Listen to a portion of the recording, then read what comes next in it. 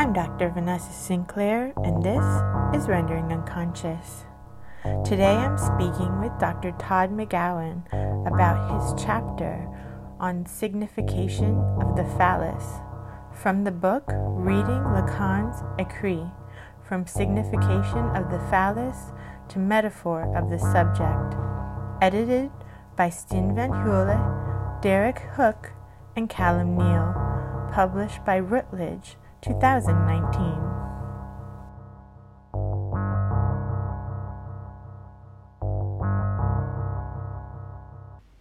I just love this statement. We know the unconscious castration complex functions as a knot. Yeah. I love that he started with that. I know, it's a great beginning. Yeah. I mean, it also is not where you would think, I think I say this in the essay, it's not where that you would think an essay on the phallus would begin.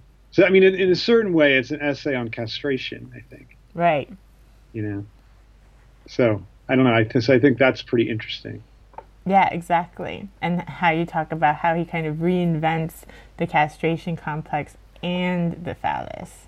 Right. Both of them, I think in this essay, I think that's why, I mean, I do say that this essay maybe has an outsized importance, but I think maybe that's wrong because it is true that both of those, this is the main place that reinvention, outside of his seminars, it's the main écrit in which that reinvention of both phallus and castration gets accomplished. So I think that's pretty, I mean, that bespeaks its importance to me. Do you think that's why do you know why they chose to start the book with this essay? I really have no idea about that. It seems strange because I think maybe it was just because, I don't know if this is true, but I got mine done really quickly. So maybe it's just like they had these essays in and then they decided to do it that way. But I really don't know. But because like the second one isn't like the in memory of Ernest Jones. So it can't be in order of what they think the importance is, because right. No one would say that's the second most important essay. And it's not chronological. Right. So there's really, I don't know what the logic is, actually. I'll have to ask one of the editors then. Yeah.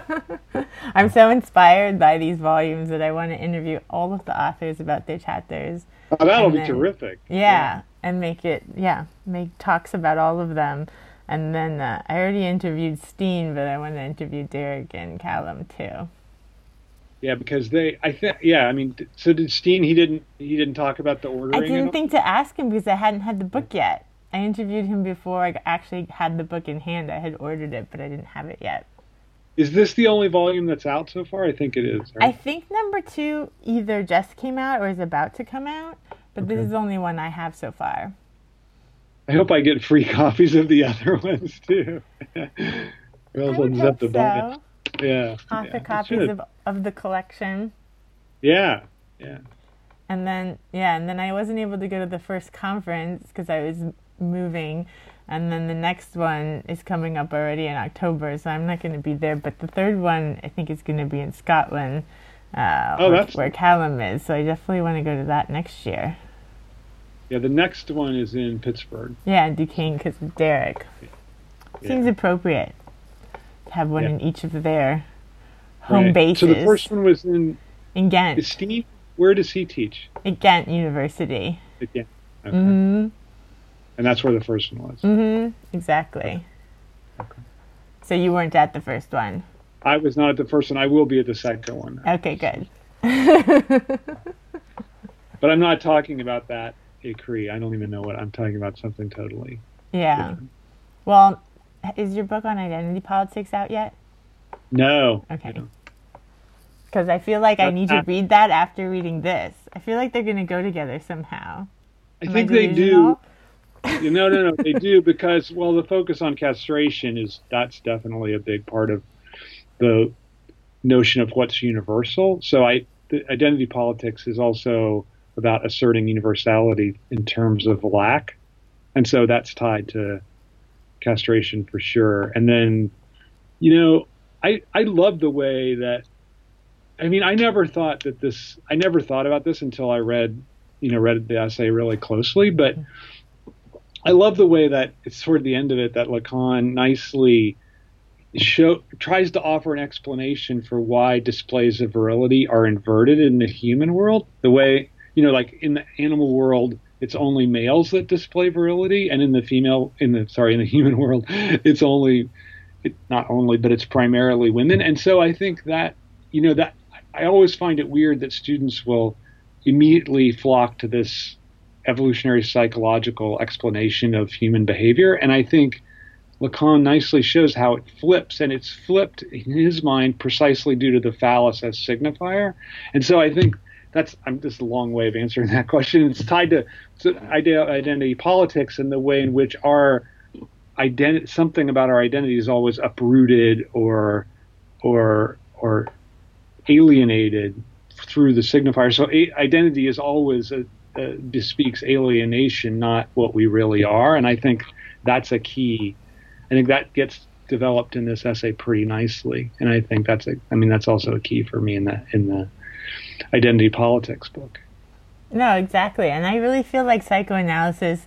I feel like psychoanalytic discourse has such a place with like the current discourse, with identity politics and queer theory, and just kind of everything that's going on in this huge shift that's happening, kind of social culturally, and so I really want to be able to get psychoanalytic ideas out there as much as possible. And you talk a little bit about, actually you make quite a great argument about like psychoanalysis and feminism, and Julia Mischel and Jacqueline Rose's book on feminine sexuality, and how they talk about the same thing, that Lacan kind of reinventing the idea of the phallus helps align psychoanalysis with feminist discourse rather than having them be like opposed, as so many people like read it. And I wonder, like, what do you think about like Judith Butler's argument, and then Joan Kopechek? Like, you definitely like talk about their arguments with each other, but kind of what do you think? Where do I come down? I come down on Joan's side. I think it's, what's fascinating about that debate that they had. So I also think I mentioned this briefly, I think, of the discussion in Odd One In, and then her book, What is Sex, came out after this essay came out. So I would have talked about that if it had been out before. But I also think she does a really good job of aligning the psychoanalytic take on the phallus with feminism. So I think that's really good. But about Joan's thing, it's pretty interesting that I just think this is a sign of the efficacy of Joan's argument, that Judith Butler has never once said Joan Kopechek's name in public. And I think it's because I don't see, and I've talked to Joan about this extensively, and she thinks it's her most airtight essay and argument that she's ever produced. And I think it's true. And so I think Judith Butler hasn't responded precisely because I don't think there's anything to say that the notion of construction. I think that Joan nicely shows the way in which construction is there to fill in the gap of the antinomies of sex, and I think that's pretty. I think that's right, and it's pretty clearly shown.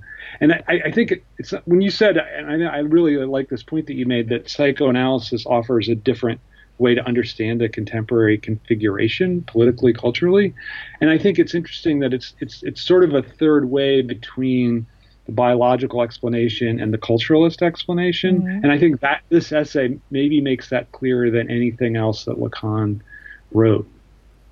Yeah, and you make it clear by commenting on it. Yeah, because your essay is much more readable than his, I think, for most people. I know. I think it's pretty hard, don't you think? I think it's not that easy. Yeah.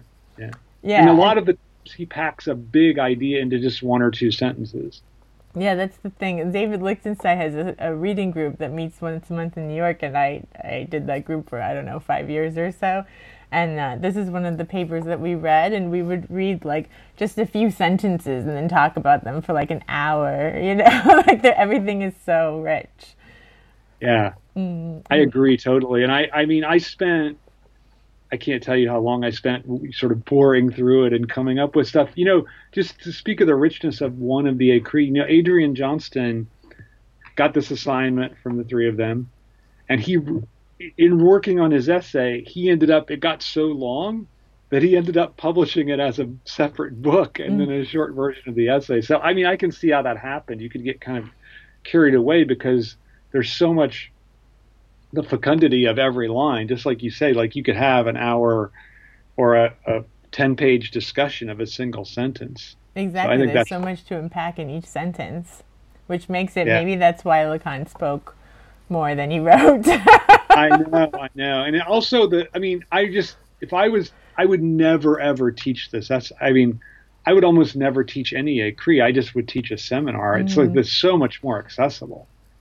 Yeah, so they really are. I think that's kind of interesting. And although I think some of the things he says here, I'm not sure get reproduced fully in any seminar. So that's also kind of, so it definitely has its own worth apart from the seminar.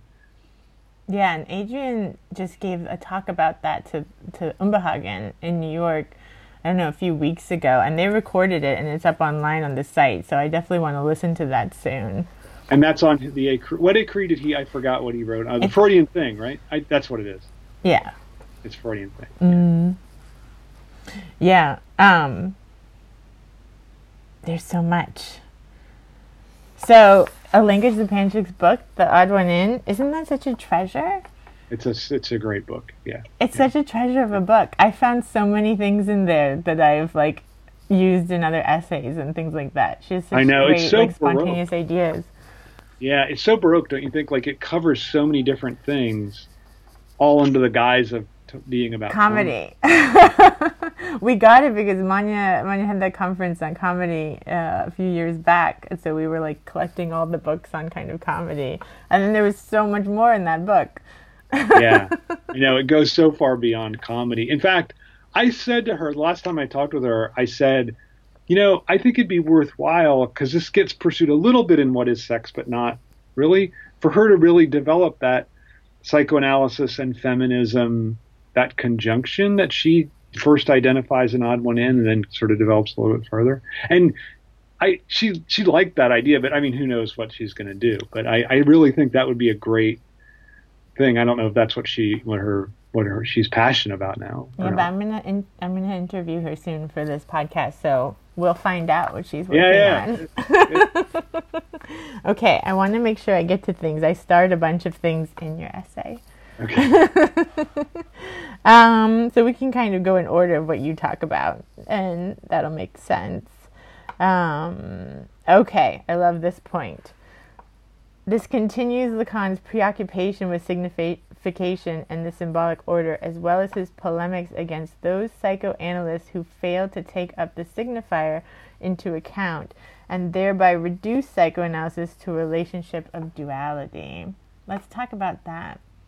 Okay, so I think in a certain way, all the emphasis on phallus in Lacan is about the third, the figure of the third, right? So he wants to say that not only in the I think he wants to introduce that into the psychoanalytic session, obviously, but also into every understanding of cultural, social dynamics. And I think my sense is that his main, so in psychoanalysis, he has certain targets, maybe everybody else he's targeting other than Freud. But in theory and philosophy, I think Sartre is his main antagonist here. So for Sartre, very much it's about dual relationships, like the self and the other. And I think for Lacan, that third party, which he gets, I think this is the influence of structuralism, really. So Levi-Strauss was incredibly important on him just right around this time. And so I think that's he's importing that into psychoanalysis. And I think that figure of the third just completely reshapes how we think about every kind of relationship. Mm-hmm. Yeah. Because go ahead. No, go ahead. I was just going to say, that the third is the signifier, and the phallus is the signifier that stands in for all signifiers. Mm-hmm. Exactly, and that's really what I feel like people need to understand. I agree. I agree too. How do we help them understand? I think it's a tough question because it's so. I think this is why the term imaginary is really important, because it captures how that it's so present as an image for us that it's just a dual relation because we're just talking to like, it seems like even when I'm talking to you right now, that it's a dual relation because I'm looking at you on the screen, you're looking at me. Although it's the third party is maybe more evident because Skype is functioning as that third party, but I think it's hard to see the third party. And so I think it's part of what's incumbent upon us as theorists is to constantly point that third party out and show that detour through the third party isn't almost really a detour at all, but that's the only way you get to the other figure. Mm-hmm. Yeah, exactly. Because that's the thing is like when I'm giving a talk at the end of the month and it's to people who are not Lacanian but are analysts. Yeah. So I'm trying to not use the terminology so much because I want, like, if I say imaginary, people think imagination, you know? Right, so I'm just trying to change it a little, like, to the realm of the image or being stuck with the image or something like that to try to get people to understand that we're talking about, like, these kinds of visual cues and not, like, imagination per se, things like that. And I think it's really important, to try to get out of the jargon. Yeah, and I'm even wondering, like, with the phallus and the idea of the phallus, like, you make the argument that, like, there's no point in changing this because it, like, historically makes sense and it's important that Lacan kind of inverted the discussion in this way, but also, like, people hear the word phallus and they just, like, run away and they don't even look at what we're talking about. I know. In fact, I never use it for that reason. Yeah. So I was right. I wrote that for this essay, and I mean, I think that theoretically, but just practically, I just never use that term as a way of analyzing anything socioculturally. I just never do because for the very reason you just said. Although, interestingly, I do use the term castration. So I'll often say symbolic castration, but I will never, ever say phallus. Yeah, just me because, too. Yeah. Okay, good. Yeah, because I agree. It's like you can't just change the name. It's still the same positioning. You know, you still have the same dynamic. So then, like, what are you fooling? But, like, yeah, it makes sense when talking to people who aren't Lacanian psychoanalysts and maybe don't use it because they're not. It's like when you're having a talk with someone or an argument and you say something, you know they're not going to hear the rest of what you said if you say that word. So just don't. Right. Be the bigger person. Right. It just immediately alienates, it makes your chance of winning the argument or converting them zero. So there's just no point in it. So I feel that way pretty strongly about the use of phallus, or at least, but I mean, it's personal. Like, I understand people that still use it and insist on it. As I said, theoretically, I understand that, but I do think it's a doomed argument strategy. So. Yeah, and I think the more too that, you know, the way the discourse is going, you don't want people to like throw the baby out with the bathwater and just be like, psychoanalysis talks about the phallus. Clearly they're outdated, you know? Right, exactly. Okay, great. What else did I star? Yes, well, this is about the phallus. Because the phallus signifies meaning as such, it does not have its own signified. The phallus means at once everything and nothing. Yeah, I like that idea of the signifier without it signified. And I think that's another way that I talk to people about phallus without saying phallus. Like, I'll often say that a signifier without a signified, and then I'll just give a brief example of what that might mean, like a word that you use like freedom, you know, like a word that functions as this phallic signifier for us, but doesn't have, like, and if I said, what does that mean? People would have a tough time saying what that meant to them. And I think because it means it means everything and nothing. And so I think that's a way to say that term without, again, kind of avoiding saying the term. That's a great example. It is. I mean, freedom really, because, you know, it means it can. The funny thing is, like, Donald Trump and Bernie Sanders can both use it very often in their discourse, and they'll mean like the totally opposite things. Totally. Yeah. And what about, you talk about how later on Lacan doesn't use phallus so much and kind of switches over to being more focused on objet a.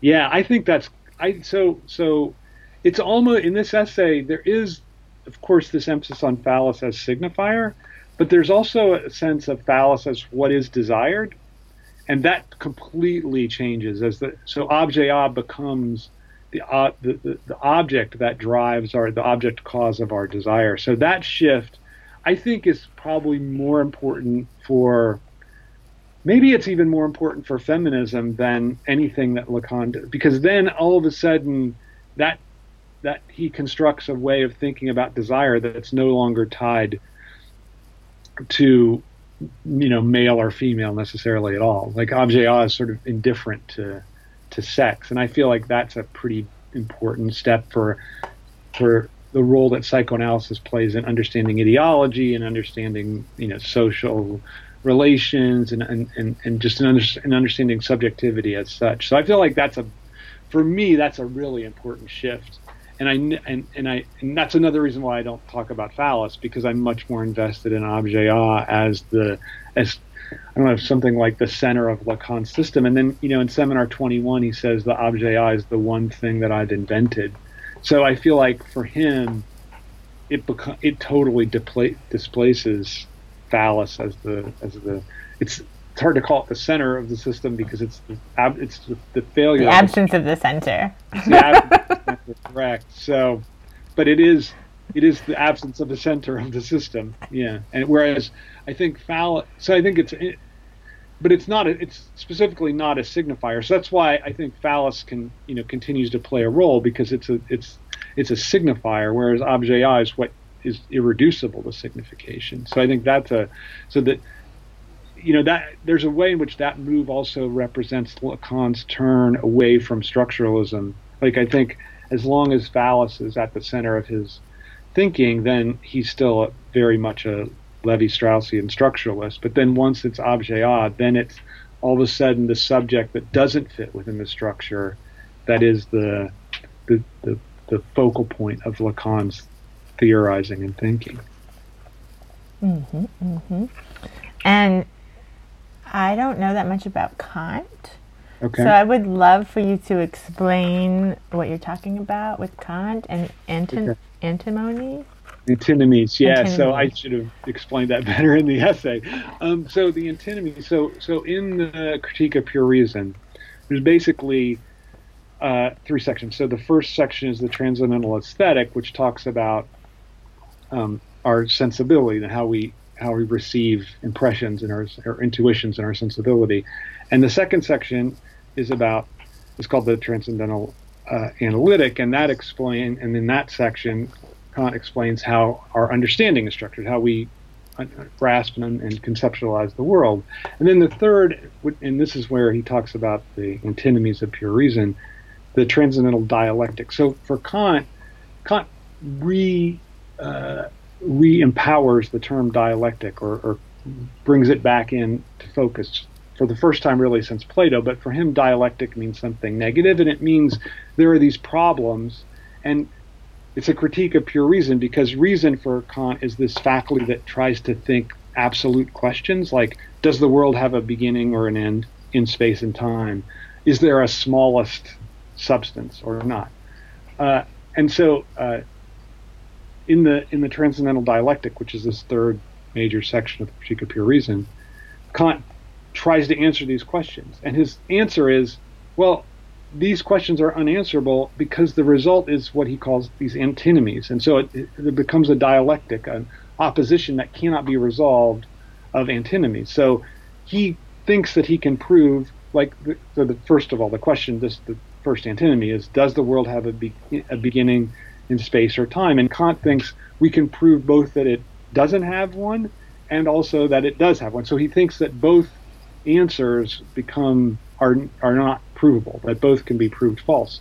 And then there are these, so those are what he calls the mathematical antinomies. And then there are these other antinomies, and the main one here is the question about, are we free or are we not? And he thinks, in this case, we can prove both that we are free and that we are not free. But because both can be proven, it's an antinomy. There's no solution to it. So antinomy for Kant means, I think the clearest way you could say it is, it's a problem in which both solutions are either correct or both solutions are false.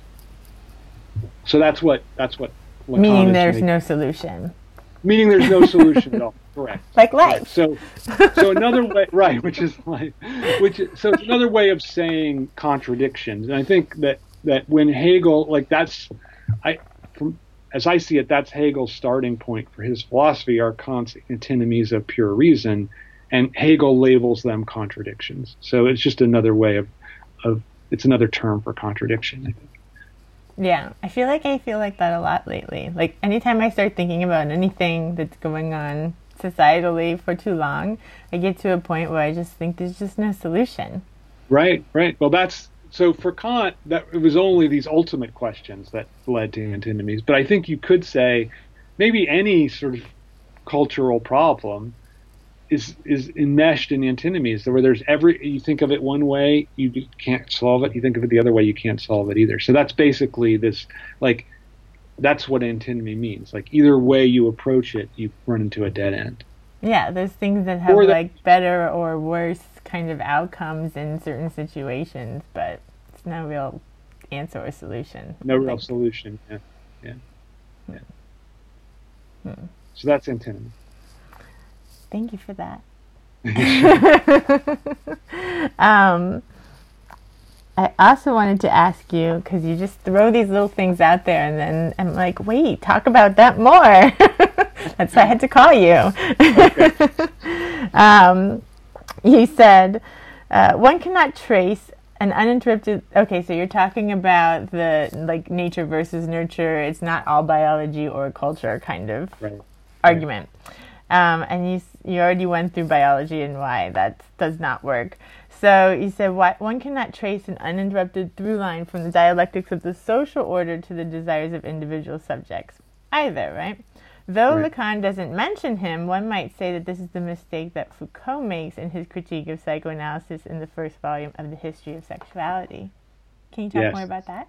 Yeah, I can never resist getting pot shots at Foucault, and I did it here. Because even, as I say, Lacan doesn't mention him in the essay. So Foucault's point, and this I think comes back to that discussion that we were having about Butler versus Kopchak, because I think on this question, Butler is Foucauldian. That Foucault's point is that that there's a direct, like whatever the law is, it directly produces an effect in subjects that are subjected to it. So for him, our desire is not something that can be a desire that challenges the law, because our desire is the product of the law. So it's not. So there can be nothing in, and this is why he's a culturalist. There can be nothing in the way that we desire as subjects that transcends or challenges or goes beyond the cultural mechanism that produces us as desiring subjects. So he thinks that there's just a straight causal relationship between those two things. And so what Lacan is getting at, and I think this is the point of psychoanalysis, we were even talking about this earlier, is that there's something different about the signifier and about culture. So the signifier produces us as desiring beings, and that desire is not just reducible to the culture in which we exist, that there's something that goes beyond. And I think it's also true about law. I was just thinking about this as I was getting ready to talk to you, that I think for psychoanalysis, law and signification are not reducible to culture, that there's a disjunction between those two things, and that because of that, our desire is never just, it can be like we might grow up in a capitalist society, and then we might be tied to some idea of socialism. Like we can grow up in a neighborhood where we're taught to think that any interracial relationship is bad, and yet our desire is for that. So there are all these ways in which our desire can break from the way in which we're culturally constructed. But I think the dominant way of thinking in academy today is certainly this cultural constructivism. And so I think that for me, indebted to Foucault, I think Foucault is in some way the master thinker of today's, at least, social science academy and humanities. And so I think that this essay is in many ways a challenge to that way of that cultural reductionism. Mm-hmm. Yeah, because it's not all biology, and it's not all just constructed. It's an interaction between a lot of things. Well, I like that idea of the interaction. I think that's kind of the psychoanalytic position, that it's this interaction between biology and culture that produces something that can't be reduced to either one. Right. So I think that's really, and which is in some way signified by the signifier itself, because it's irreducible to either biology or culture. Right. I like that. So how do we get that into academia more? Well, that's a question. I don't know. Keep writing articles. Just keep writing. Yeah, that's the solution I found. No, I don't know. I don't think my arguments have been successful yet. Just keep writing and talking to people and see what happens. That's all we could do, really. Is it okay that I just keep going to points? That's fine, totally. Okay, because I underlined so many things. If you saw this, it's like a lot. So I'm just trying to pull out some of them. Sure. Let's talk about desire. Okay. So you say that you write everything so beautifully. Can I tell you? So you're talking about the demand that operates through the signifier, which is a demand for love or recognition. And then you said for Lacan, the signifier's primary function is to indicate recognition, and we respond to the demand by meeting the needs of the other. The child cries, the parent provides it for food, etc. But the demand seeks love, not the fulfillment of its needs. The result of this impasse is the emergence of desire, the desire that the phallus signifies. Right. So I think that's pretty. So this is the one time, I think this is the first time where Lacan makes this distinction between need, desire, and demand, which is pretty important for him. So I think that's another way in which this essay has a central place, and maybe that's one of the reasons why they decided to lead off with it, although I'm just speculating. So this idea that the people respond to our demand. It's like so first of all, this when the child just cries and the parent responds with responding to the need of the child, so the need of the hunger of the child. That response, the problem is that, as Lacan sees it, is that it misses, because it's presiding the need, it can never fulfill the demand that the child has for love. And I think that's a key aspect of this écrit, that our demand, like whatever demand we make of the other, is never properly answered by the other, and it's through that gap. So because we're articulating the demand through signifiers. So the child maybe is just crying, but that's a signifier. And I may say to you, like, oh, I want to do this podcast at 11 o'clock. But okay, so that I have to articulate that in signifiers, so that you have to respond to that. How you respond is never going to satisfy what I'm demanding, because the signifier can never. Desire doesn't really fit into the signifier, Lacan thinks. So my desire is always for something beyond that. So it's always for something that can't be captured in the signifier. So what you give back to me never perfectly captures what I desire. And also what I desire is never perfectly articulated in my demand. So I can never really say exactly what I desire, just like you can never fully respond to my desire because it's articulated in signifiers. So I think that's this in a certain way, this essay is about the failure of signification insofar as it's talking about desire, and desire is about the failure of signification. And that also goes back to what we were talking about earlier with like the problem of being in these dual relationships and therapies. Like so many different kinds of therapies are just so focused on the dual relationship, but they don't understand. It doesn't matter what you tell the patient; it's never going to be right. It's never going to be right. Exactly. So just stop. That idea, which is why that is Lacan's own justification for his psychoanalytic practice, which is try to embody the objet a, right? Never giving the patient what they want back to them, because it's never going to be what they want anyway. So I think that's really good. Yeah, it's essential. Essential. Oh, right here I wrote, okay, I already asked you that, because I wrote, talk about this with an exclamation point. Let's see. Oh. And then to continue that, Lacan continues to view the phallus as the signifier of desire, but its importance for explaining desire diminishes. In sections of signification, the phallus functions not just as a signifier of desire, but also what is desired. You talked about that a little. Yeah. And so that, I think, is that's something that totally drops out. This idea that the phallus is what is desired drops out. And then what I like about the way in which objet A gets formulated is it allows Lacan to make this distinction between the object that causes our desire and the object that we desire. And that distinction is not present here. So I think that's an important distinction that'll come later. Yeah, that's huge.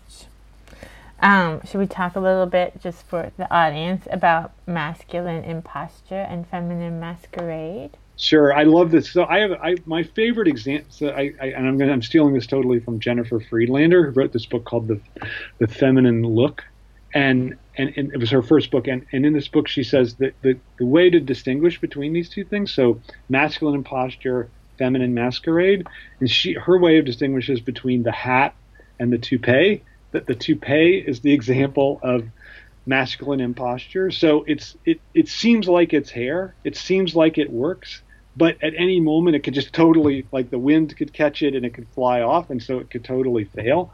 Whereas the hat, you know that the person it's covering up baldness, is an example. So the hat, you know, it's covering up a bald head. Like you can see, I have a hat, and you can look around the sides of my hat that I'm really bald. But because the hat's there, it does cover over the bald. She equates baldness with castration, so it does cover over my castration. So it's interesting that the male way, I think it's pretty great as an example, that the male way more successfully covers over castration, but it's also constantly imperiled. Like it could fall apart at any time. And whereas the female way kind of avows, it doesn't disavow, it avows rather than disavowing castration, but it still covers it over. So I think there's but it's avowed in the covering. And so I think that's a pretty great way of thinking about that kind of opposition, what it means. Because if you think about it, if you just think about the terms imposture and masquerade, they might seem like they're just synonymous, like the same thing. But I think imposture tries to present itself as potent, as really having it, whereas masquerade, there is this implicit avowal of lack in masquerade. And I think and for Jennifer Friedlander's point is that's the superiority of masquerade as a position, and that's how psychoanalysis in this sense privileges female subjectivity and masquerade over male subjectivity and imposture. So I think that's a pretty important, because it's interesting that I think most people would say, most people that we've talked about, Alenka Zubanchik, Joan Kopchak, Jennifer Friedlander, would say that psychoanalysis, if there's a privilege in it, it's not the privilege of male subjectivity and the masculine, it's the privilege is the feminine side. So I think that's an important way of not just defending, but articulating what psychoanalysis is and what it. And I think Lacan, in the Lacanian version, that becomes clearer than in any other version. Yeah, and that goes along with, you talk about this little too, like why you can't just get rid of, or there's an argument not to just get rid of the word phallus, is because you have to change your relationship to it. Exactly. Right, like the stupidest thing would be, let's create a new word identified with women that now plays the part the phallus does, because Lacan's whole point is you don't want to be identified with the phallus. That's not the privileged. And I think that's, whenever I hear this term like male privilege, I always think, well, okay, but not really, because the whole point is that position is not really I understand what people are saying when they say that. What they're really saying is, you're not suspected of things, you get certain advantage, whatever. But it's really, there's a certain way in which masculine subjectivity is not the privileged position. As long as it's a position of imposture, it seems like it's privileged, but it's not something that we should all aspire to. And I think that's the danger of that privileged language, is it makes it seem like that's what we should be aspiring to, when I don't think that's the case at all. Yeah, well, that's one of the things I was thinking when I was reading your chapter, was because you were talking about the phallic position being the privileged position or whatever. And I was like, what if you switched out the word phallus, the signifier, for privilege, because everybody's talking about privilege all the time. Oh, you have to recognize your privilege and this and that or whatever. I don't know. No, I like that. I like that. I mean, I think that like is privilege the privilege signifier? Yeah. Yeah, because it's not a great thing to aspire to. Like, and also the phallic, masculine phallus is like these guys that, like the Trumpers right now, these guys that are like really angry and beefed up and like red in the face and sweating and like clearly they have some like really underlying weakness or anxiety going on. Right. I mean, or they wouldn't be so like beefed up with their guns and everything, you know? Right. I mean, we're talking right in the aftermath of these two deadly shootings and I think like it's so evident that it's about imposture that leads to the shooting, not about phallic power. So I think that's what's really, I think, important. I mean, that seems to be the main lesson of psychoanalysis, is that we act violently out of imposture, not out of excess of power or something, right? Yeah, no, there's nothing underneath. There's nothing holding them up. Right. They're just like, it'll just collapse. Right. And I kind of think that's what we're seeing. I definitely think we're seeing it quite a lot. Yeah. Yeah. I agree. Yeah. So I was thinking about that though. Maybe like when I talk to audiences that are more like queer theory based or something like that, maybe kind of reframing this idea as like the privilege, because everybody is using that a lot nowadays. Yeah, I agree. I agree.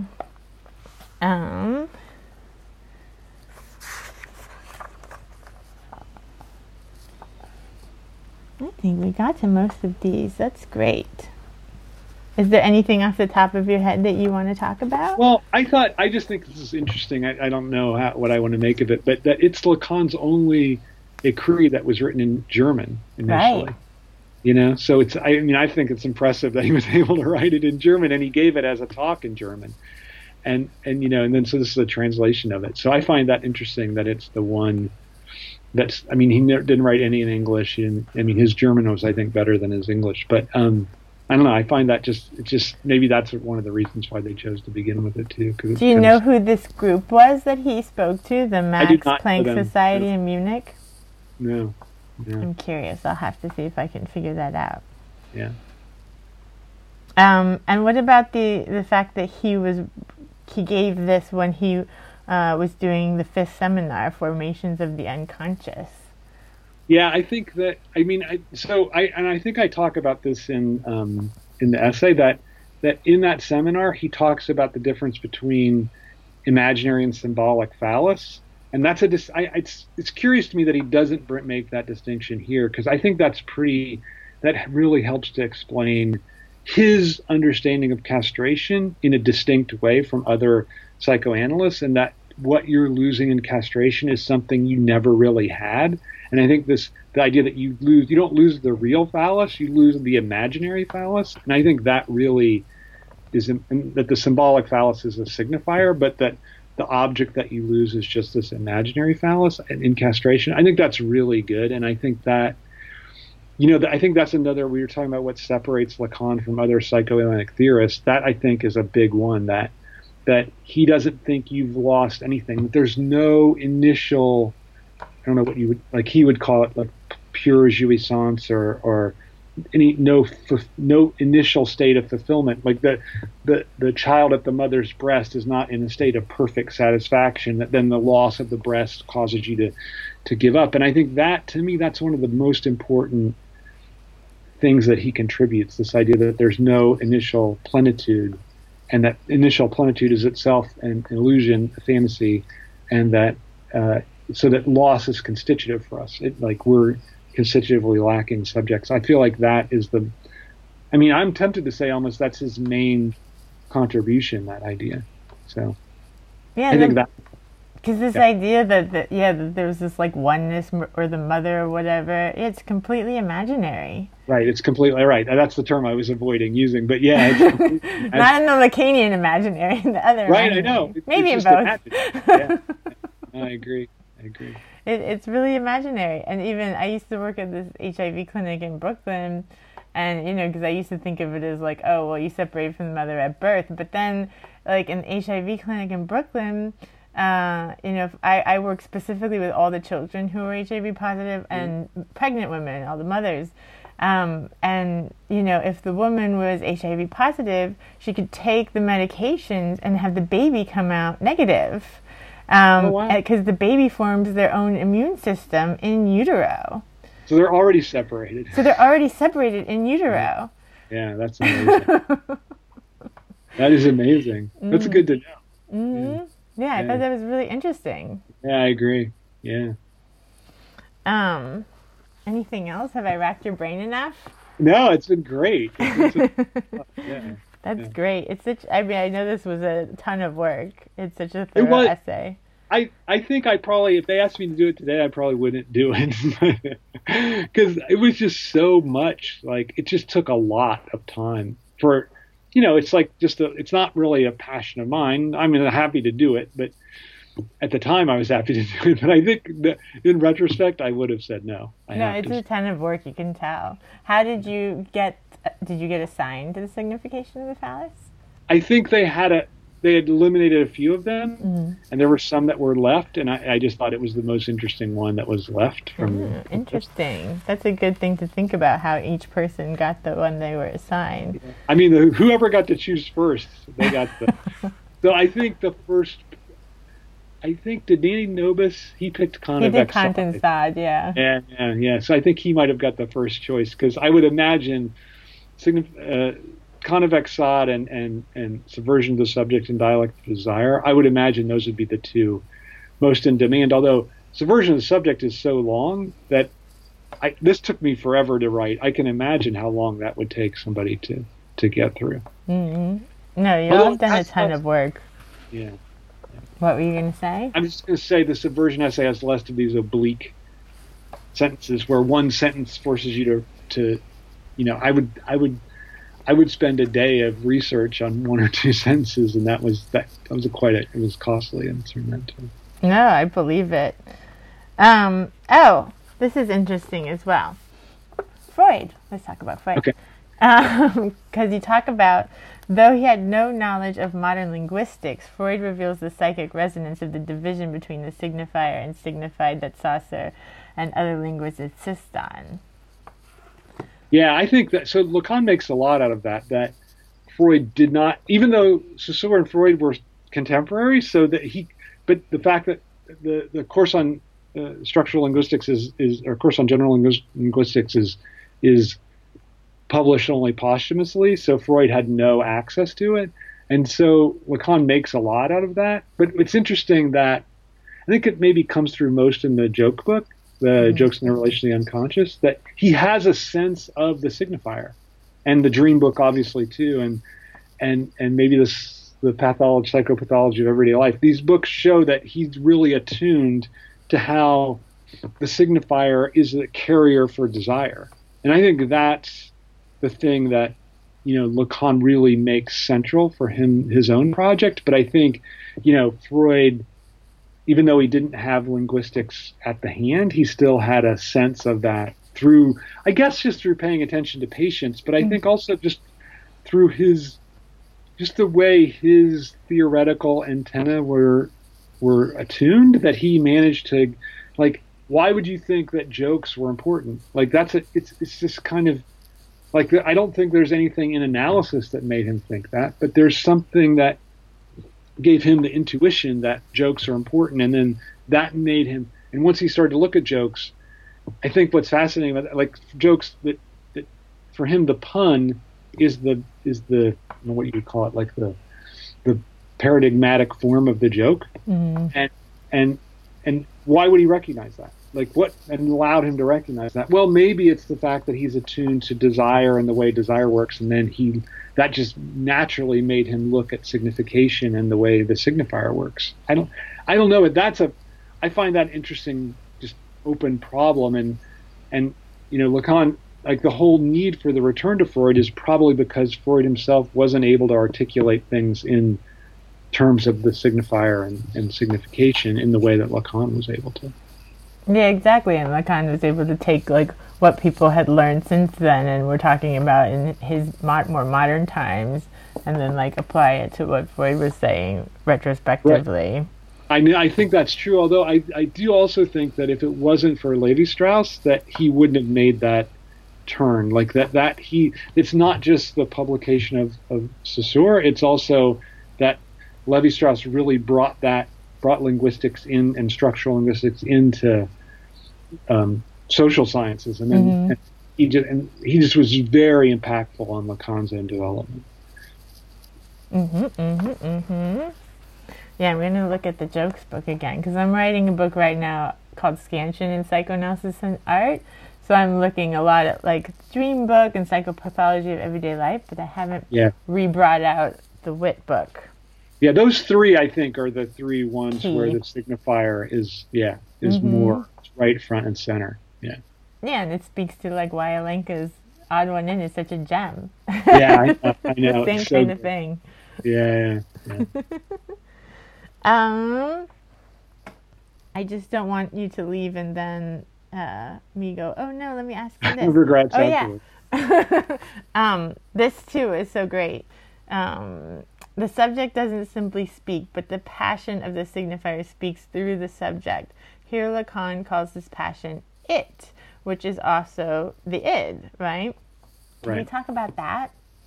Yeah, I would love to talk about that. So I Mm. think this notion that something speaks through me, I think is really like I think that's central. Again, I think that's part of the non-structuralist version of Lacan. Like because for structuralism, there's just the structure and it's determinative, and this it or this thing that speaks through me is a passion that gets. I think he would say it gets draped on signifiers or stuck to them, and so they get charged just like the way we talked about freedom earlier. That's a signifier that gets charged with a lot of passion. That once you start to use it, like that speaks through you, even if you're yourself the dullest person, not passionate at all. And I think that's kind of interesting. I love this idea of I mean the idea that that Freud's id, das S, Mm-hmm. is the it, and I think that's a kind of I almost feel like I know Freud approved the Strachey's standard edition of his works, and so that he approved every translation. But I really feel like understanding the way passion worked and the way psychoanalysis theorized things, it would have been so much better if it was known as the it, Mm-hmm. and because then it would just be like, oh, that's what I feel when I feel totally this thing inside me that I can't control. It's it speaking, or it's taking control of me. So I really, that's one of those cases where I think the translation is very. The other one is, of course, this is very famous, is Trieb as a translation for instinct, and rather than Strachey did not use the term drive. But this is, I think, one of the saddest translations because I really feel like because it doesn't say anything to people. Mm-hmm. And it gets bandied about in cultural analysis as something that just doesn't mean anything. But I think like that it inside of me, I think people would really, that would really resonate with people. So I feel like that, Exactly. yeah, I think that's a real missed opportunity in translation, you know? Yeah, because everybody would be like, "Oh yeah, I know that experience." Yeah, exactly. But if you talk about what the id, and then they'd be like, what? I don't know what that, It's too abstracted, yeah. and it has no meaning. Has I know, no meaning otherwise. right. It's not an English word, really. Yeah, it's Right. nothing. There's nothing to connect to it. Right. And same thing with drive, like instinct. That just brings it back to biology, and people think biology, but that's not what he's talking about. Right. I mean, it's just what you said earlier about this collision between culture and biology. That's what drive is. It's the result of that collision. And so if you translate Trieb by instinct, then you've just missed that altogether. Yeah, then you're thinking I'm hungry, or it's like a reflex when the doctor like hits my knee, or I need to procreate or whatever. Right. Exactly. Yeah. Yeah. Well, I like leaving it on the id. Is there anything else you want to talk about? No, I think it's a good starting point or a good The end. it. Funny The slip. it. I just said it's a good starting point. So that must be I'm really enjoying it. It's the opposite of Freud, the way he introduces the joke book, which the guy says, I want to end this session of Congress, when he means to say, I want to begin this session of Congress. I just did the opposite. Perfect. Okay. Well, thanks, Vanessa. It was really fun. Thank you. You're the best. Okay. Yeah. Bye. Okay, bye. Talk to you soon.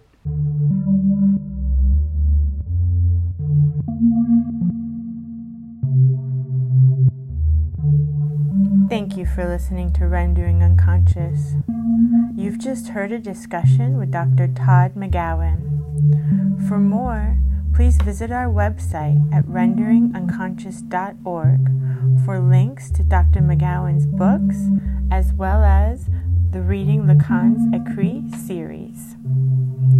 You can also visit vermont.academia.edu/Todd McGowan for more information, or my website, drvanessasinclair.net.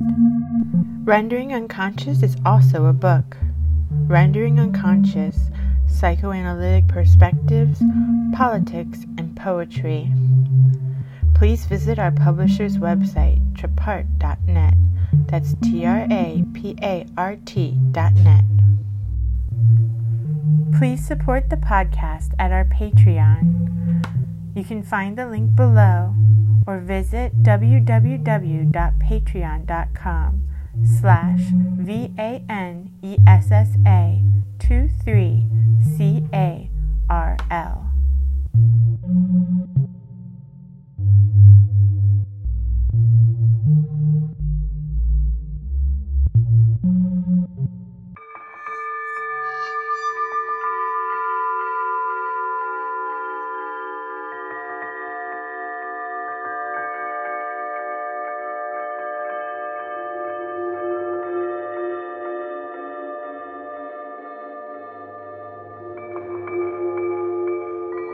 Gifts and crass emotions. The shadows have, therefore, the first paradoxical action in Bring It. They take a hand in pouring it on the streets and on their neighbors. There is a regular water carnival in which all participate without distinction of rank or station.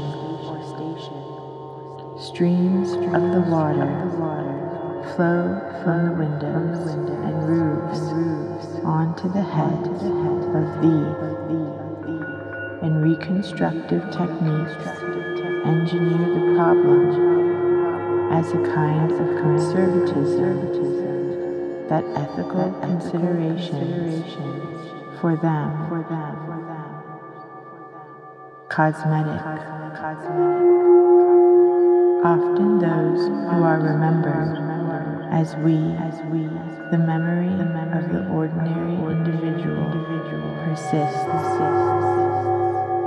Note, the ego is ultimately from the surface of the body.